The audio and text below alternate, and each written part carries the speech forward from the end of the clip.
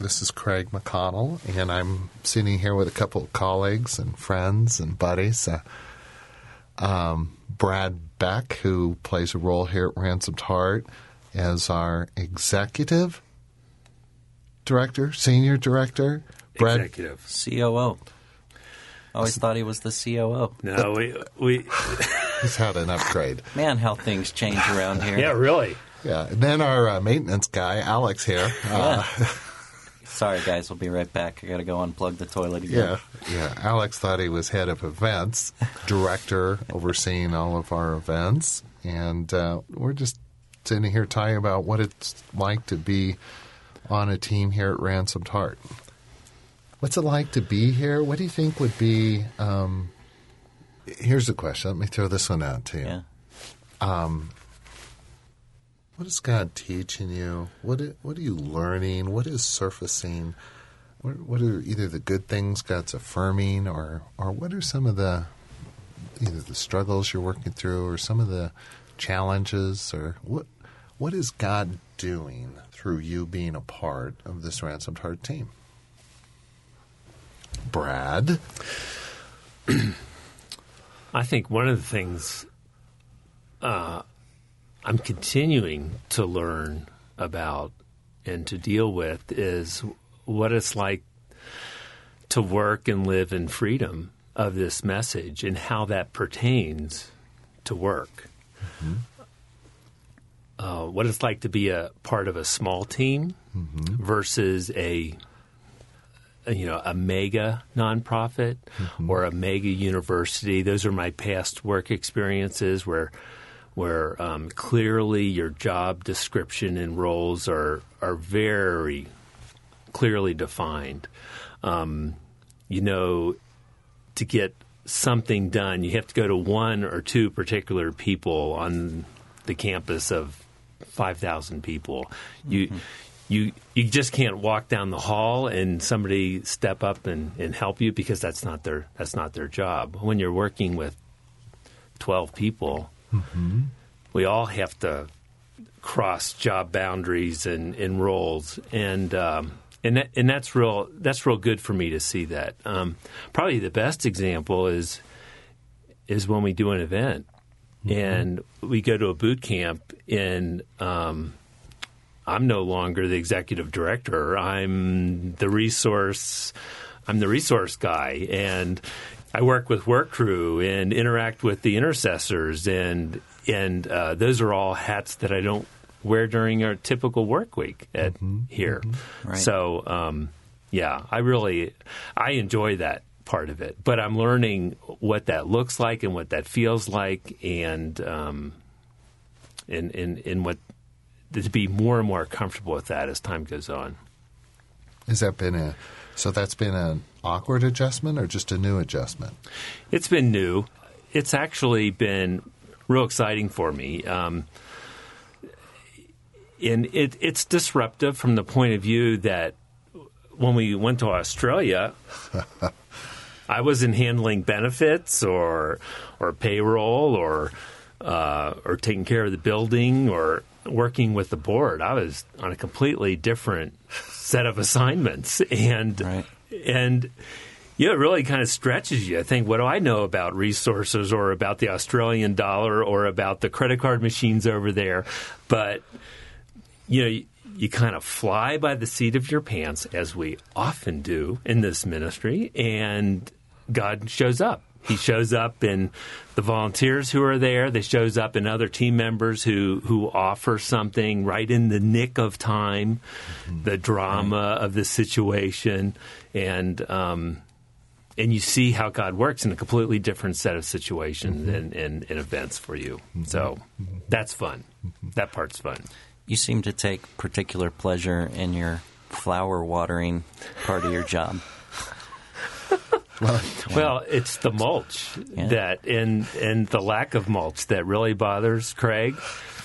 And so I've increased the mulch budget this year significantly because I just know how it takes them out. We have this flower bed in front of our building that is probably 50, 75 square feet of exposed dirt. And there's Brad bought one bag of mulch and just dumped it at one little spot. I did not. I bought I bought a quarter of a truckload one year, and you didn't show up to help shovel it around. Yeah. So there is a lack of teamwork also. One of my memories of Brad's vital roles and how those roles change. He mentioned Australia was, speaking team. We're up there speaking, and it's hot, it's humid, it's dry, and we're nervous. And Brad had the assignment of making sure that there was water available for the speaking team, and he's sitting, stage right. And we often show film clips, and during a film clip, you're looking to Brad to come up and give you that refreshing glass of water, and I'm up there dying, and every time there's a film clip, I look over to Back, who's 20 yards away, and he's got a bag of popcorn and his Coke, and he's watching the film clips. I was entering totally ignoring me, and I was actually there not for your comfort, but for your convenience to relay messages up from the front of the stage to the back. Okay. I was an integral part of the team, yeah. And you didn't recognize that. So. And, it seemed to malfunction a bit. But, but it's true. I mean, it's like we probably all wear different hats at different times here, just jumping in as needed. Right. From loading the trailer to getting packages out the door occasionally from our shipping days that we had downstairs. What do you think is, in truth, different about working here at Ransom Heart from people's perceptions? How do you imagine people perceive working here? And then right. What is it really like? Yeah. What do you think some of the perceptions are, and then what are some of the realities? Well,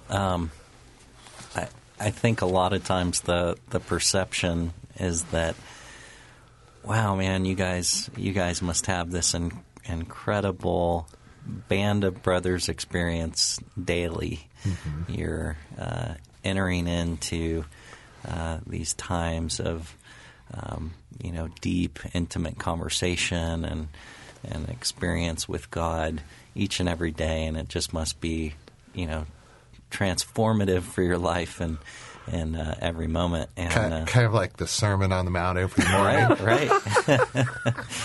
Right. So, I think that's the perception sometimes that isn't correct. Mm-hmm. And not that we don't live that way at times. We do. And honestly, we're really blessed to have the team that we have and the opportunities we have to enter into each other's lives and go deeper with God in our relationships.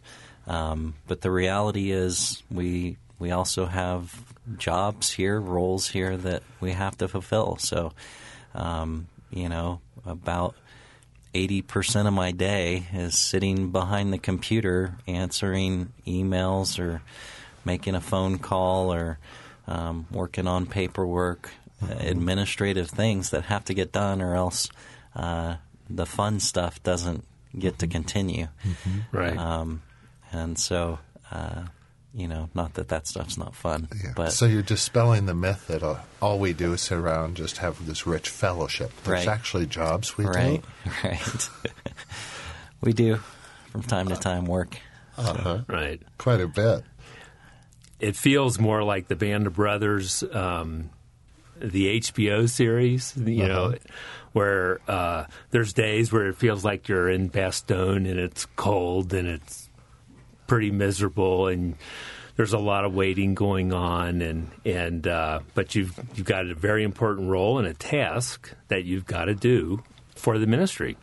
And like those men did, they had to hold that piece of ground for the advance of the Allies. And so there's a lot of days that it's pretty mundane around here. Mm-hmm. It's pretty nuts and bolts.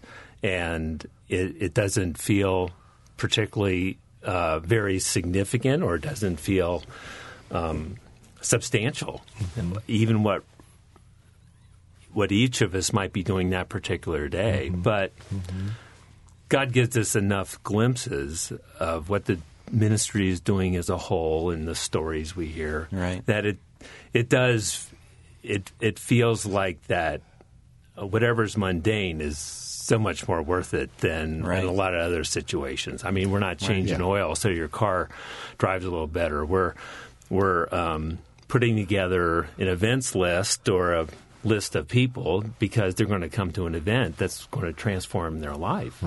And that having that as a foundation really helps with the day-to-day. And not that oil changing I was going to say, just lost all our Jiffy Lube constituents. Well, I need one. That's why it's at the top of my head. I desperately need one. I think I'm 7,000 miles away from my last one, and I'm just really convicted by it. You can tell when Brad's in. He's in the yellow 1963 Rambler coupe. But no, it's true. I mean, we're involved in something just mythic and global, and yet there, like anyone listening, there are so many days that feel routine and mundane, and that doesn't dismiss at all the fact that the larger story we're involved in is something huge. But there are the dog days of summer, if you will. Right. And we do serve as a healing community and as a fellowship, but that is probably a pretty small percentage of our typical day. There are times when we have fast days that we really will. A lot of us will encounter some healing or some broken part of our heart that will come up. And I mean, that's what a privilege it is to have a place that's open to that, and to be able to do that. I mean, our fast days once a month, and the opportunities on boot camps, that the transformation that are occurring in the men and women that come to our camps also happens, for us sitting in back, changing the slides for the PowerPoint or helping with worship music, and then God comes for us too. It's like, I think it's as transformative for us on a receiving end as it is for a lot of the men and women who get to come to our events. Yep, that's so true. I mean, I can't tell you how many times I've been at a boot camp and, God's stirring something up, the wounds and the accusations of the enemy are coming against that, and it all culminates in the heat of trying to accomplish the mission we're doing into something that's got to be dealt with, and that's one of the biggest blessings of being here. We will stop and what's going on, and we'll take time and flesh that out with each other and go deeper into it. So it that's not the daily occurrence, but man, they're glorious times when they do happen. Right, they're open to it. Yeah, well, gosh, so this podcast has just been a little bit of a glance into Ransomed Heart through the eyes of my two colleagues here, Brad Beck and my astute young friend and colleague Alex Burton, and hope that it was encouraging, just getting a glimpse into our lives and our working together. And we hope that this has been meaningful to you. There's a whole lot of resources available through ransomedheart.com. Come on board, take a look at what we've got, and we think it'll encourage you in your walk with Christ. And hope you'll join us again next week. Is that sufficient? Art is so encouraging. That'll work. Good enough. I never hear it. You nailed it. That'll do. God showed up. That'll do. That'll do, big.